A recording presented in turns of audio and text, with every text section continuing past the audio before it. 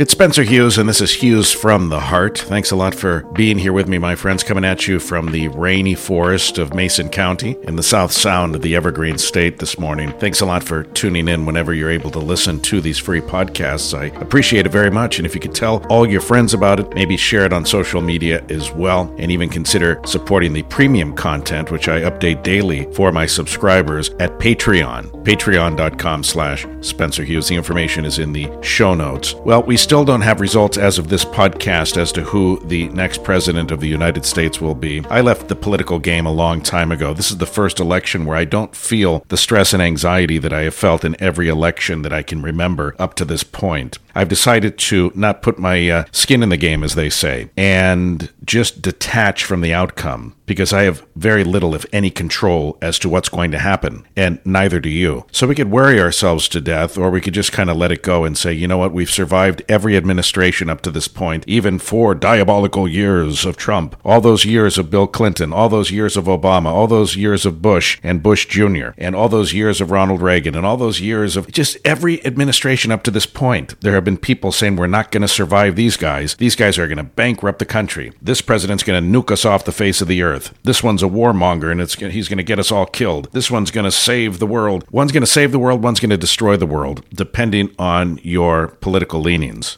right? That's what's interesting about this whole thing. It's crazy. Politics is crazy making.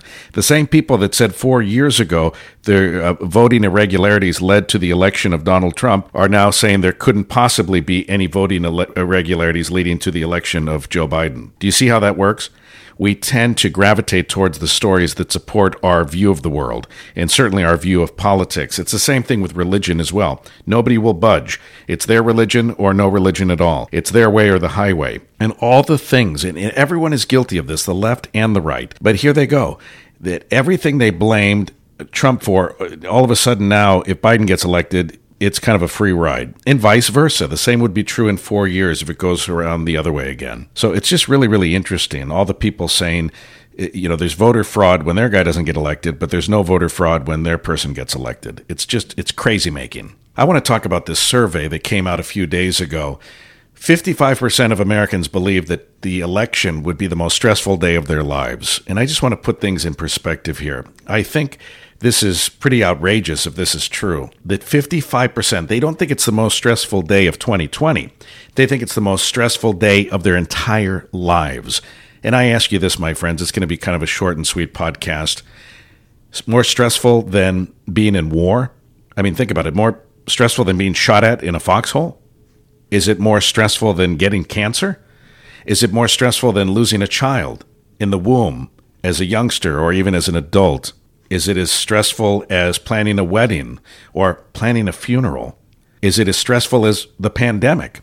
I mean, think about this. What are we talking about here? That 55% think it's going to be the most stressful day of their lives. It doesn't make much sense. I think it's because of the doom scrolling of the mainstream media. I go back to this a lot, and a lot of people think I'm a broken record, but I'll keep at it anyway because we need to get the message that the mainstream media feeds off of our fears and anxieties. The mainstream media wants things to not be okay because then they have a lot of stuff to report on. Unfortunately, contrary to what I would think doing a positivity podcast, most people gravitate towards the nervousness-inducing headlines, the anxiety-inducing headlines, the depression-inducing headlines versus the touchy-feely stories that I tend to gravitate towards here on Hughes from the Heart. We say we want positivity, and yet we have terms like doom scrolling, showing that people are making themselves literally insane from too much media consumption. So what are your thoughts today? My thoughts are that I'm detaching from this and that no matter what happens, we're going to be okay. And there's very little choice for any other thought, right?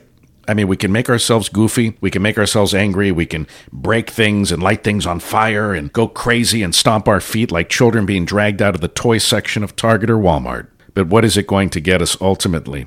It's going to get us heartburn and heartache. It's going to make us impossible to be around for our family and our friends and our colleagues and cohorts. And it's really not going to change much in the end. It really isn't. Things are going to play out the way they're going to play out.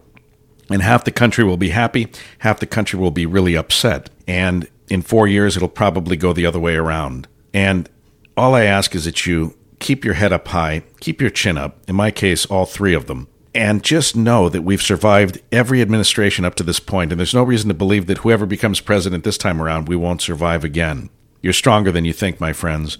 Resist the poison and the toxicity of politics. Please do your best. And please tell all your friends about Hughes from the Heart. I'm trying to put positive vibes and energy out there in this world, and I think we need them more than ever. Certainly more than any time in my lifetime. It's Hughes from the Heart. Tell everyone about it, and I want you to tell everyone about my sponsors like Riverdance Soapworks. They are my favorite soap company ever, and I've been a soap guy since I was a little kid. I've been into soaps, and they make them right here in Mason County, Washington, about 20 minutes from my front door here in the next town over of Shelton. And they are an incredible bunch of people, a mom-and-pop business if there ever was one. They work very hard. Their employees get in there at the crack of dawn making these soaps. I jokingly and lovingly call them the Oompa Loompas, because if this were a candy factory, it would be Willy Wonka's. I went in there the first time and it had everything but the chocolate river flowing through it. So please check them out. RiverdanceSoapworks.com. They're on social media as well. Artisan soaps, bath salts and fizzies, lip balms, body butters, and more. Handcrafted spa-quality bath and body works at a fraction of the price of what you'd expect to pay for such high-quality merchandise. The holidays are coming up, my friends. They're practically here already. And if you're trying to rack your brain trying to figure out what to get that special someone or the someone you think has everything, how about the gift of self-care, especially in a pandemic? RiverdanceSoapworks.com. I'm Spencer Hughes. I'm out of here. Have a beautiful day. Be nice to each other, and much love to all of you.